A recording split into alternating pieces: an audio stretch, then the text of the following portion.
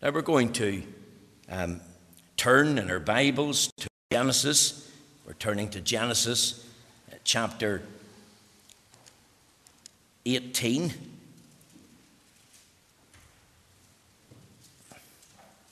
Genesis chapter 18. Let's hear the word of God. The words will also come up on screen.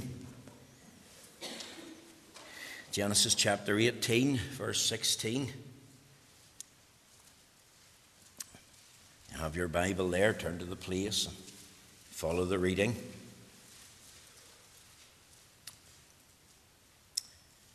Let's hear the word of God. Genesis 18, verse 16. And the men rose up from thence and looked towards Sodom. And Abraham went with them to bring them on the way. And the Lord said, Shall I hide from Abraham that thing which I do? Seeing that Abraham shall surely become a great and mighty nation, and all the nations of the earth shall be blessed in him. For I know him, that he will command his children and his household after him, and they shall keep the way of the Lord, to do justice and judgment, that the Lord may bring upon Abraham that which he hath spoken of him.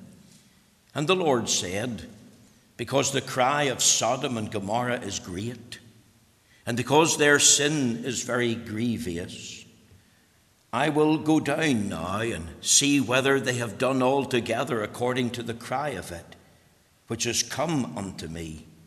And if not, I will know. And the men turned their faces from thence and went towards Sodom. But Abraham stood yet before the Lord. And Abraham drew near and said, Wilt thou also destroy the righteous with the wicked? Peradventure there be 50 righteous within the city.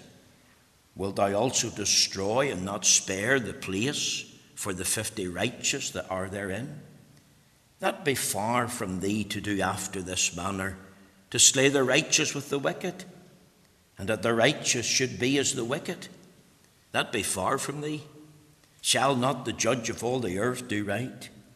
And the Lord said, If I find in Sodom 50 righteous within the city, then I will spare all the place for their sakes. And Abraham answered and said, Behold, now I have taken upon me to speak unto the Lord, which am but dust and ashes. Peradventure there shall lack 5 of the 50 righteous. Wilt thou destroy all the city for lack of 5? And he said, If I find there 45, I will not destroy it. And he said unto him yet again, and said, Peradventure there shall be 40 found there. And he said, I will not do it for 40's sake. And he said unto him, O let not the Lord be angry, and I will speak. Peradventure there shall 30 be found there. And he said, I will not do it if I find 30 there. And he said, Behold, now I have taken upon me to speak unto the Lord. Peradventure there shall be 20 found there. And he said, I will not destroy it for 20's sake. And he said, O let not the Lord be angry, and I will speak yet but this once. Peradventure 10 shall be found there. And he said, I will not destroy it for 10's sake. And the Lord went his way as soon as he had left communing with Abraham, and Abraham returned unto his place. Amen. We know the Lord will stamp with his own approval and blessing this reading of his own precious and infallible word. Now, my text tonight is found in Genesis chapter 18, verses 20 and 21. It reads as follows, And the Lord said, Because the cry of Sodom and Gomorrah is great, and because their sin is very grievous, I will go down now and see whether they have done altogether according to the cry of it, which has come unto me. And if not, I will know. Now, my theme tonight I've entitled The Wicked Sin of Sexual Immorality or Perversion. Now, this is the 5th sermon in a very short series of messages that I have called God's word to our nation. So God's word to our nation has been the umbrella term.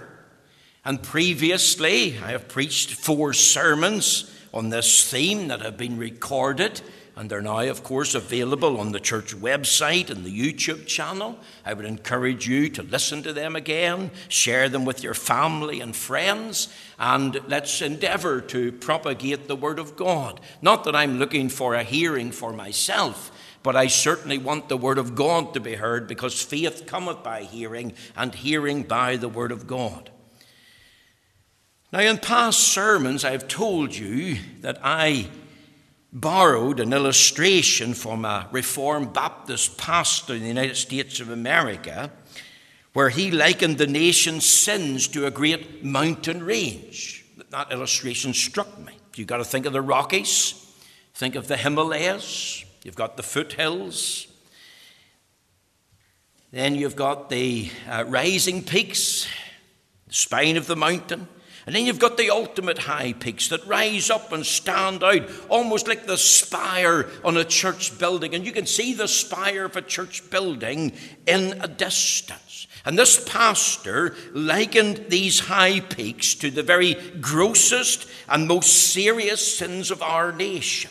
Sins that grievously affect the nation. Sins that are the affront to Almighty God. Sins that are a reproach to our nation. Remember the first sermon, Proverbs 14, verse 34, righteousness exalteth a nation, but sin is a reproach to any people. So we have right to ask, if sin is a reproach to any nation, what sort of sins is in the heart and mind of Solomon as he uttered those words, given that he was the wisest of men apart from the Lord Jesus? And I've already given you an indication that he was thinking of the sin of a national apostasy, a forsaking and forgetting of God among the princes in the land, among the pastors in the pulpit, among the priests among the people themselves. And not only a forsaking and a forgetting of God, but a turning to empty cisterns that do not satisfy. And that's one of the grossest sins, the most serious sins of our day and generation. In our time, we're witnessing the sin of a national apostasy when there's a wholesale turning away from God. We added then another sin to that, the sin of shedding innocent blood. Sadly, the land of Israel, like the land of the United Kingdom, we could add in the land of the United States of America and other Western countries. And we have to testify that these lands and many other lands are soaked with the blood of the innocent. And you only have to think of the blood of the unborn children. You have to think of the blood of every martyr from Abel to our time and beyond. You have to think of the blood of all who are innocently murdered in cold blood. We'll add into that the evil of euthanasia, where the blood and the life of the elderly is taken. And I pointed out to you 2 weeks ago that because of the shedding of innocent blood, the land is defiled. And the blood of the innocent then cries to God for judgment and for the punishment of the evildoer. And that's another gross, wicked, serious sin. But there's a third gross, wicked, vile sin that cries out to God, namely the wicked sin of sexual perversion. Now, the UK as a nation, our country, is not only guilty of a national apostasy tonight, where its princes on the throne, its pastors by and large in mainline denominational pulpits, and its people have given themselves to a wholesale forsaking and forgetting of God. And our land is not only guilty of the shedding of innocent blood that cries to God, but our land is also guilty of an unashamed abandonment to all forms of sexual infidelity and perversion. And that's what we want to think about tonight. And as you listen to this, I covet your prayers, because this is not an easy message for me to preach. And I want to tell you, it's not be an easy message for you to listen to, because I'm going to say some unpalatable things that maybe will get under your skin and maybe rile you. But before you condemn me, cry to God and thank God that there's someone going to tell you the truth as it's revealed in the Scriptures in Christ's name. So I have 4 little thoughts tonight. I want you to think of the reality of sexual immorality. You see, there can be no doubt that there's been a rapid decline to a reckless abandonment of people who champion every kind of sexual sin.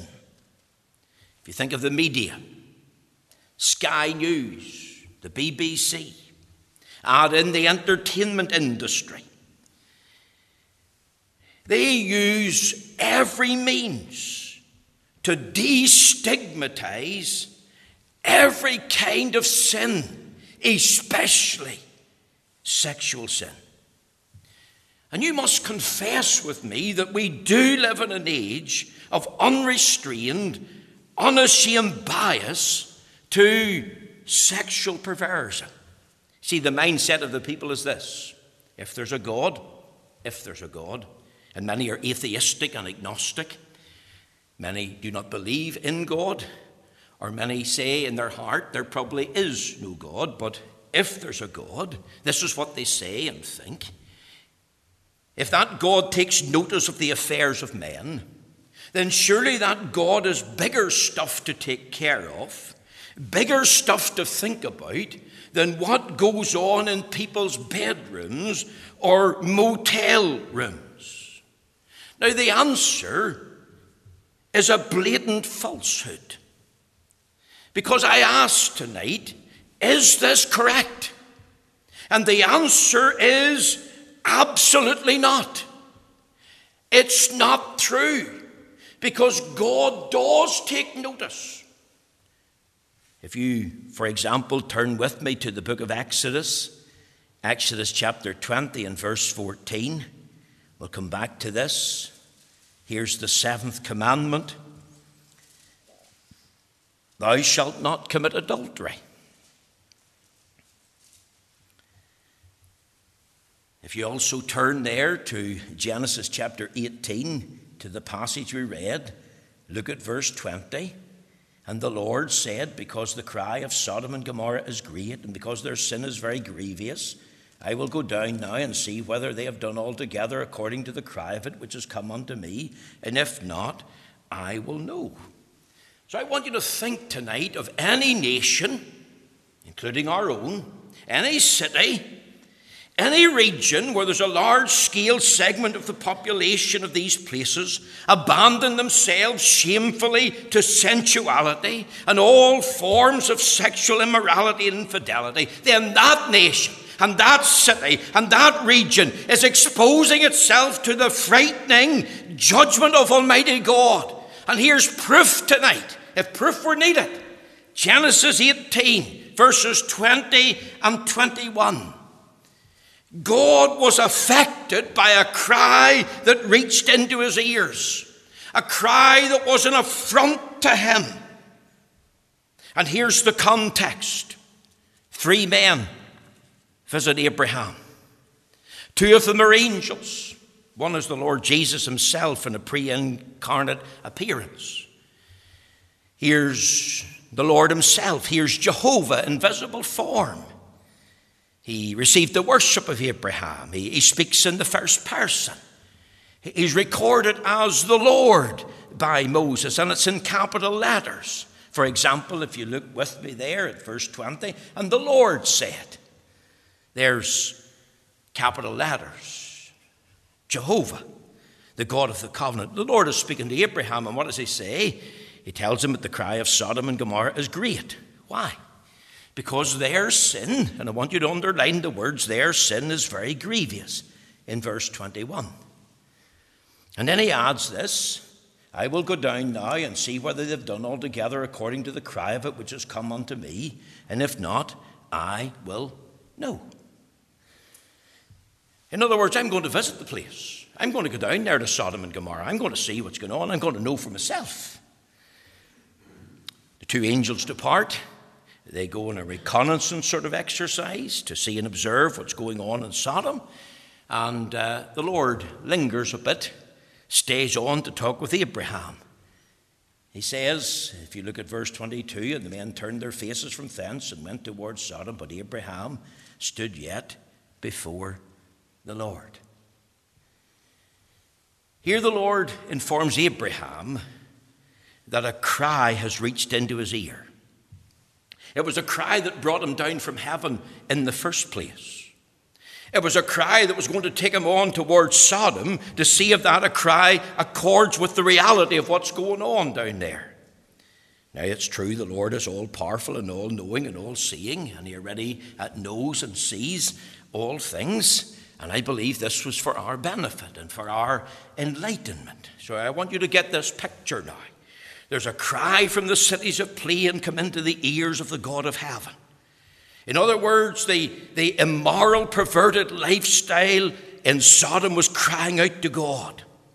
And that cry came into the very throne room of God. And that cry came into the ears of Jehovah himself. And that cry brought Jehovah from heaven to earth. And he came to establish the facts. So here's the Lord's visible presence. And what does Abraham call him? Abraham calls him there, verse 25, shall not the judge of all the earth do right? He's holy, he's true, and he's righteous. If we were to read on into chapter 19, we discover in verse 1, and there came two angels to Sodom at even, and Lot sat in the gate of Sodom. And Lot, seeing them, rose up to meet them, and he bowed himself with his face toward the ground. You see, these two angels came to the city to see if it was every bit as bad as the cry went up. When they entered the city, Lot was sitting in the gate. Why was he sitting in the gate? I thought he was there for judgment, and that may have been the case. But I think also he was watching for the stranger. Remember, he's a saved man who's vexing his righteous soul with their lifestyle and their conversation from day to day, according to Peter. And he urges these two men not to abide in the street at night. He offers them a bed. He offers them food. And before the two men lay down, the city is surrounded as far as Lot's house is concerned. And the inhabitants of the city demanded Lot to bring out the two men. Look at 19 verse 5. Genesis 19 verse 5. And they called unto Lot and said unto him, where are the two men which came into thee this night? Bring them out unto us, that we may know them. Now I want you to think of that word know here. It has to do with intimate, physical, carnal knowledge. You've got to think of the perversity of this. The Lord said to Abraham, the sin is very grievous. Lot pleaded with them. In verse 7, I pray you, brethren, do not so wickedly. And not only the perversity here, but the pervasiveness of this. It was young and old alike. It was all the people from every quarter. That's what the Bible tells us in verse 4. But before they lay down, the men of the city, even the men of Sodom, compassed the house round, both old and young, all the people from every quarter. And what did they want? They wanted to know them. If you think of verse 5, that we may know them. Nothing to do with a social introduction. Nothing to do with offering hospitality. Nothing to do with befriending them. They literally desired an illicit, illegitimate, abominable, homosexual practice with them. The context is important. You know the story. Lot offered his two virgin daughters to them. They rejected that. Their passion was inflamed. They were bearing and burning in a resolute, determined desire. They refused the two young girls. They banged in the door. They were going to abuse Lot. They were doing worse to him. They were threatening to be violent and nasty. They could have murdered Lot. They were so intent on their evil. The two angels pulled them in. They struck the company with blindness, and yet the company continued to search for the door. And what was Lot told? If you look with me at 19 verse 12, and the man said unto Lot, Hast thou here any besides, son-in-law, and thy sons and thy daughters, and whatsoever thou hast in the city, bring them out of this place. For we will destroy this place, because the cry of them is waxing great before the face of the Lord, and the Lord hath sent us to destroy it. Look at verse 24. Genesis 19, verse 24 now. Then the Lord rained upon Sodom and Gomorrah brimstone and fire from the Lord out of heaven. There's evidence of the Lord's righteous anger against this sin. This sin that cried out to heaven itself for judgment. Now I want you to answer this question. What was the gross sin of Sodom? You see, there are some tonight among the liberal and modernistic preachers whom we absolutely reject. They're not true preachers of the gospel. Individuals, even in the pulpits of the land, who support the LGBT people, they try to use very clever manipulation. Because they argue, now wait a minute, it wasn't the sin of homosexuality. It was not the sin of abandonment, the sexual perversion. It was a different sin, a sin of pride, a sin of fullness of bread, a sin of being inhospitable. And they point you to a scripture. Turn over there to Ezekiel chapter 16. And look with me at the verse 48. Ezekiel 16:48. As I live, saith the Lord God, Sodom thy sister hath not done, she nor her daughters, as thou hast done, thou and thy daughters. Behold, this was the iniquity of thy sister Sodom. Pride, fullness of bread, and abundance of idleness was in her, and in her daughters. Neither did she strengthen the hand of the poor and needy. And they were haughty, and committed abomination before me. Therefore I took them away as I saw good. Notice the words. And they were haughty, and committed abomination before me. I asked you, what was the crowning sin of Sodom? And even though they were guilty of pride and fullness of bread, materialism had taken over, guilty of being inhospitable and unloving toward one another, the chief crowning sin of Sodom was this terrible sin of homosexuality. Now you're going to ask me, how do you know that? And I'm going to answer. Let the Bible speak. You see, we believe in letting the Bible speak, and let the scriptures interpret the scriptures. Turn over there to the book of Jude. Jude's epistle, we'll read it, verse 7. It says in Jude 7, even as Sodom and Gomorrah, and the cities about them in like manner, giving themselves over to fornication, and going after strange flesh, are set forth for an example, suffering the vengeance of eternal fire. There's the two sins, fornication and going after strange flesh. Here's what caused Almighty God to come from heaven, having heard this cry that has come into his ears, and to come to earth and to go to the edge of Sodom and witness this sinful perversion before his face. This is what caused Almighty God to rain fire and brimstone on the cities of Sodom and Gomorrah.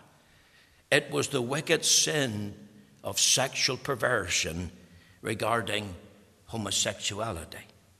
So that's the reality of this sexual immorality.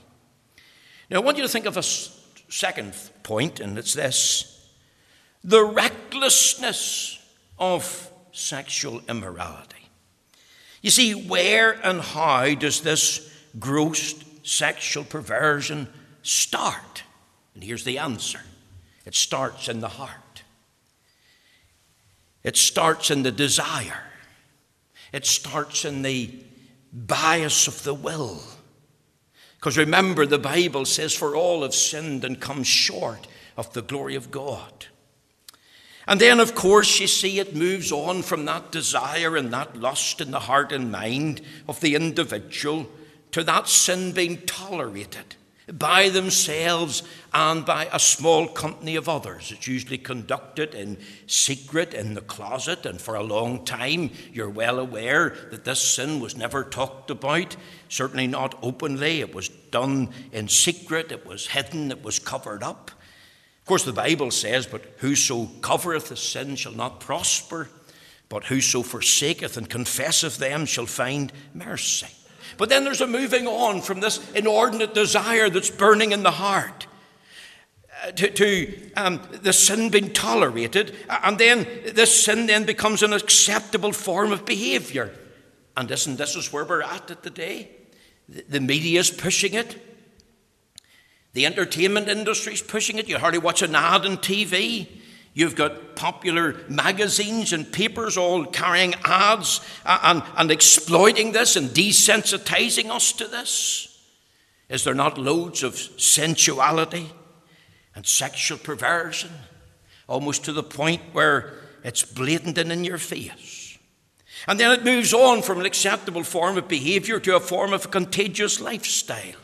If we go back to Sodom and what we read there in Genesis chapter 19, we read in verse 4, but before they lay down, that was the two visitors, the men of the city. Think of the words, even the men of Sodom compassed the house round, both old and young, all the people from every quarter. Don't miss that.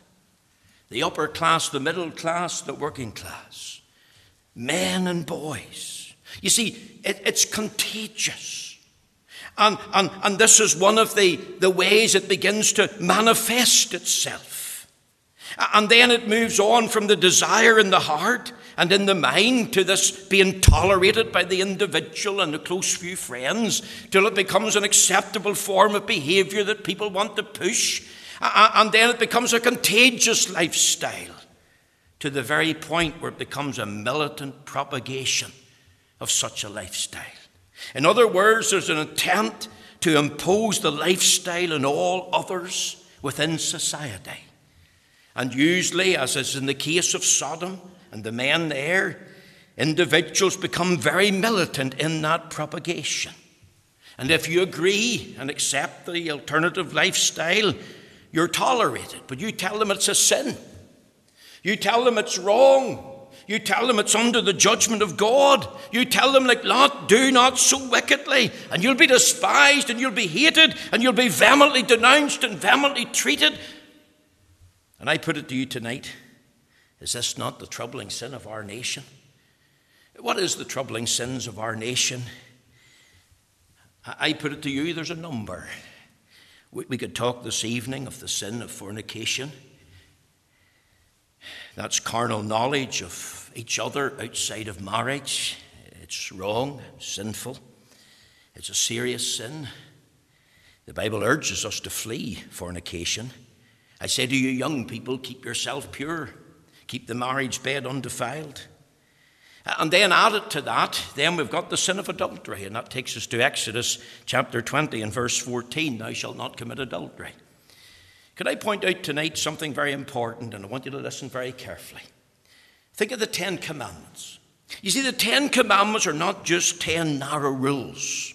That's how people interpret them. Now, they're to be interpreted literally. Don't get me wrong. But they're 10 broad categories. And the 7th commandment has a broad category of all kinds of sexual immorality. Every kind of sexual infidelity and perversion is included in that commandment. And you see, in the commandment, there's not only the range of things that are forbidden, but there's an infinite range of things that are positive commands that are implied and inferred. And in the 7th commandment, you've got the actual literal sin forbidden, thou shalt not commit adultery. But there's more. As I've said, It's broad enough to include all kinds of sexual infidelity and immorality and perversion. You see, all the commandments to be understood literally, but they mean so much more. In fact, they compass the entire revelation of Scripture. I have with me here the Westminster Larger Catechism. It asks the question, which is the seventh commandment? And it says, the seventh commandment is, thou shalt not commit adultery. It asks this in 139, what are the sins forbidden in the seventh commandment? Listen to me carefully. The sins forbidden in the seventh commandment, beside the neglect of duties required, and I didn't read them, are adultery, fornication, rape, incest, sodomy, and all unnatural lust, all unclean imaginations, thought, purposes, and affections, all corrupt or filthy communication, or listening thereunto, wanton looks, imprudent or light behaviour, immodest apparel, prohibiting of lawful and dispensing with unlawful marriages, allowing, tolerating, keeping of brothels and resorting to them, entangling vows of single life, undue delay of marriage, having more wives or husbands than one at the same time, unjust divorce or desertion, idleness, gluttonous, drunkenness, unchaste company, lascivious songs, books, pictures, dancing, stage plays, and all other provocations to or acts of uncleanness, either in themselves or others. That's all encompassed in that one commandment, thou shalt not commit adultery. So you see how broad this is. We could think about incest and rape and polygamy. We could add into that the sin of homosexuality in the proper name of sodomy. Now think of this. And I haven't delved into it in any depth this evening, deliberately, because I'm sensitive to you who are listening. The recklessness of this sin and its cry of illicit, immoral behavior comes into the ears of Jehovah. And his holy, righteous soul is stirred and moved. So much so that it's worthy of a response. And there was a response whenever we read Genesis 19, verse 24. You see, this sin so provokes the holy nature of God that he had to come and see it for himself. And out of this way that he acted, he could not ignore the sin. The sin has always been. Sexual sins have always been in times past. But what are we witnessing in our day? We're witnessing an explosion of it. Let me explain. 50 years ago, 40 years ago, if two young people in a church community or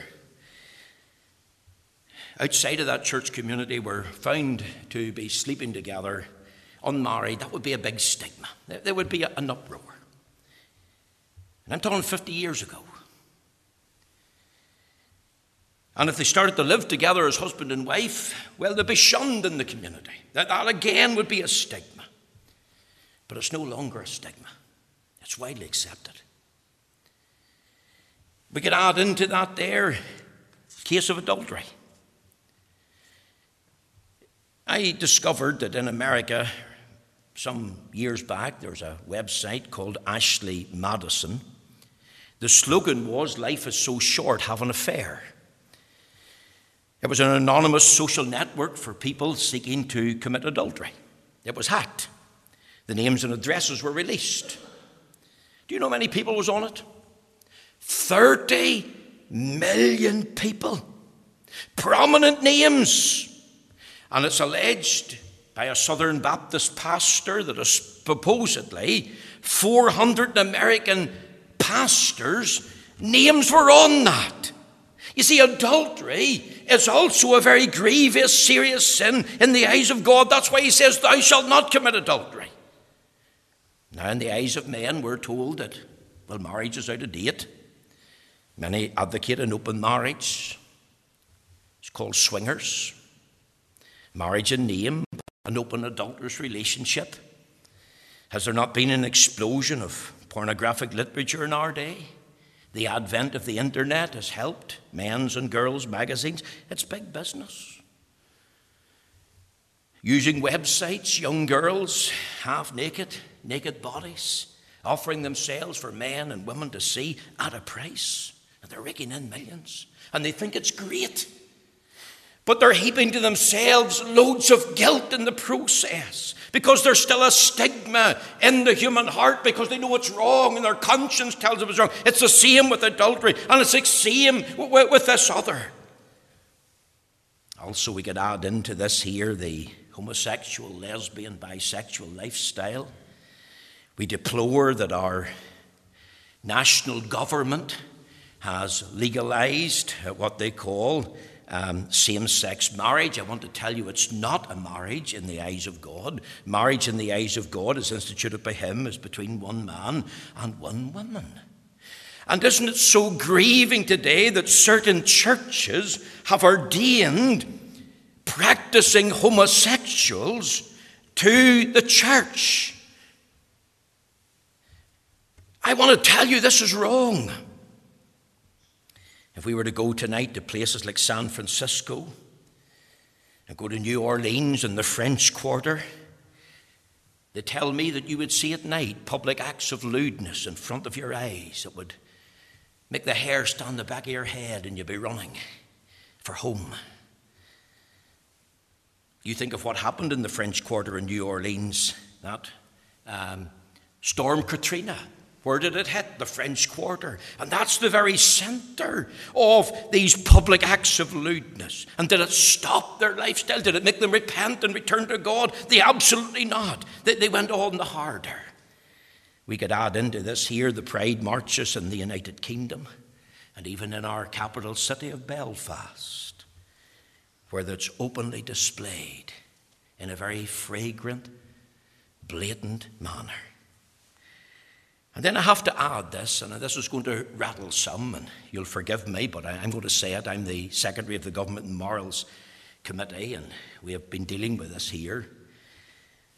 I have to tell you tonight that our brother, Edwin Poots, who's a professing Christian and an office bearer in one of our churches, he gave voice recently to what I believe was a very unbiblical, unwise declaration. He was asked in the Stephen Nolan program if gay people are born that way. And he answered yes. Probably born that way and can't be cured. I want to tell you, a homosexual lifestyle is a sinful lifestyle. And they're not born this way. Yes, they're born in sin and shapen in iniquity. That's what the Bible teaches. The wicked go astray as soon as they be born. Psalm 51 verse 5, behold, I was shapen in iniquity, and in sin did my mother conceive me. But there's no evidence to support that individual people are born with what we'll call, simply for the young people, a gay gene. This is an abominable denial of what the Bible teaches.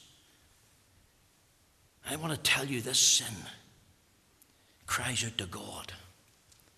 It cries out to God for judgment. You know, such judgment, if we think about the retribution, thirdly, and our time is gone, of this sexual infidelity, this judgment's already seen. Turn over there quickly to the book of Romans. Just give me 5 minutes. Romans chapter 1. Look with me at this passage of Scripture. Here's something that's very, very important. In Romans chapter 1, the Apostle Paul says this in verse 18. For the wrath of God is revealed from heaven against all ungodliness and unrighteousness of men who hold the truth in unrighteousness, because that which may be known of God is manifest in them, for God hath showed it unto them. For the invisible things of him from the creation of the world are clearly seen, being understood by the things that are made, even as eternal power and Godhead, so that they are without excuse. You see, there's a connection between the denial of God as creator and maker and the embracing of all kinds and all forms of sexual immorality, including the sin of homosexuality. According to Romans chapter 1, the wrath of God is already revealed from heaven. In other words, God has given them up to the perverseness of this lifestyle. Why? Because God has revealed himself. He manifests himself in nature, These individuals know there is a God. They know something of his eternal power and Godhead. They all know this. It's not a problem of information. It's a problem of rebellion. It's a problem in their heart. Sinful men deliberately suppressing the truth in themselves. They see it and know there is a God. They do not want him. They do not want to know him. And as a result, the Lord lifts his restraining hand and gives them up to vile affections. And that's exactly what Paul is teaching here. If we think of the context, verse 21, verse 22, verse 23, verse 24. In light of the rejection of God as creator and maker, wherefore God also gave them up to uncleanness through the lust of their own heart, to dishonor their own bodies between themselves, who changed the truth of God into a lie and worship and serve the creature more than the creator, who is blessed forever. Amen. For this cause God gave them up to vile affections, for even their women did change the natural use into that which is against nature. And likewise also the men, leaving the natural use of the woman, burned in their lust one toward another, men with men, working that which is unseemly, and receiving in themselves that recompense of their error which was meet. And in this retribution of this sexual infidelity, there's two forms of judgment. There's a temporal judgment, when the Lord gives them up to vile affections. When the Lord gives them up to uncleanness, that in itself is a form of judgment. And the land is defiled and affected. And then, of course, the land cries out to God. And you even think of the AIDS epidemic.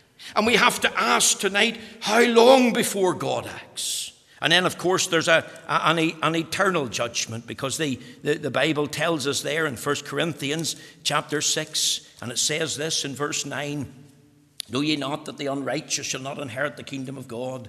Be not deceived, neither fornicators, nor idolaters, nor adulterers, nor effeminate, nor abusers of themselves with mankind, nor thieves, nor covetous, nor drunkards, nor revilers, nor extortioners shall inherit the kingdom of God. This wrath has already been revealed, in that they're given up to this vile affection. And this wrath is only temporal. But there's a coming day of eternal judgment. And Jesus said, if you die in your sins, where I am, there you cannot be. Let me finish. You've been very patient. We've thought of the reality. We've thought of the recklessness. We've thought of the retribution. But think about the remedy. What's the remedy for this sexual infidelity? What did Abraham do? He gave himself to prayer. He hears of Jehovah saying about this cry that's come to his ears, that he's going to destroy Sodom, and he prays for it. He starts with 50 righteous and he comes down to 10. He has such a love for the Lord's people. He's thinking of the godly remnant in these places. And he goes right down to a wee church of 10 members and he prays, Lord, will you spare them for 10? Here's an example of loving intercession. The psalmist said, but I gave myself to prayer. And what does the church of Jesus Christ need to do? It needs to give itself to prayer, to pray for the godly remnant, that they might be strengthened in our day and in our generation, that the Lord might spare the land from terrible judgment. See, he's thinking of people. He's thinking of the peace of the church. 1 Timothy 2, verses 1 and 2, he's praying for the work of God and the furtherance of the gospel. He wants the church and Jesus Christ to be unhindered by calamity, warfare, divine judgment, by famine, by disease. And Lot was spared, even though he lost his home and lost a family member. Abraham's prayer, in a sense, was answered. Even though God didn't spare the city, God remembered Lot for Abraham's sake. Genesis 19, verse 29. We should also pray not only for the people, but we should pray with passion. Not that the sin might abound, but that God's name will be hallowed, that God's will be done, and that God, who is merciful, would display that mercy. You see, I believe that the church of Jesus Christ needs to be roused from her lethargy. And the church of Jesus Christ needs to recognize where we're at. Because what's the answer? The only answer is found in the Lord Jesus Christ and his person and work. And can we not cry to our God to spare and to have mercy and to be pitiful. And some of these people to be gloriously saved. I preached another message, Hope for Homosexuals, and it was based on this, and such for some of you. 1 Corinthians 11, 6 verse 11, and such for some of you, but ye are washed, but ye are sanctified, but ye are justified in the name of the Lord Jesus, and by the Spirit of our God. Our remedy is in Christ, because Jesus Christ is the answer. And we need to give ourselves to prayer. We need to think of people and be sensitive to people and where they're at. And even those who are struggling with these particular sins, let's not condemn them. Let's not point the finger and say, aha. Remember, there's 3 fingers pointing back at us. Let's lovingly go to our God and pray. Let's speak the truth to them in love. Let's never seek to hurt or harm any individual in the sense that we would want them damned. Who did Abraham pray to? The judge of all the earth. And he knew that the judge of all the earth would do right. And he put himself in his hands. Let's give ourselves to prayer. Let's pray passionately for feeling. And let's pray with the peace of the church in our mind. And let's have this hope that some of these individuals will repent of their sin, get right with God, and live a life of a new creature to the glory of our God. I commend this message to you, difficult as it has been for me to preach, difficult as it has been for you to listen to. But I pray that the Lord will bless these few thoughts as we think about the sins of our nation at this time.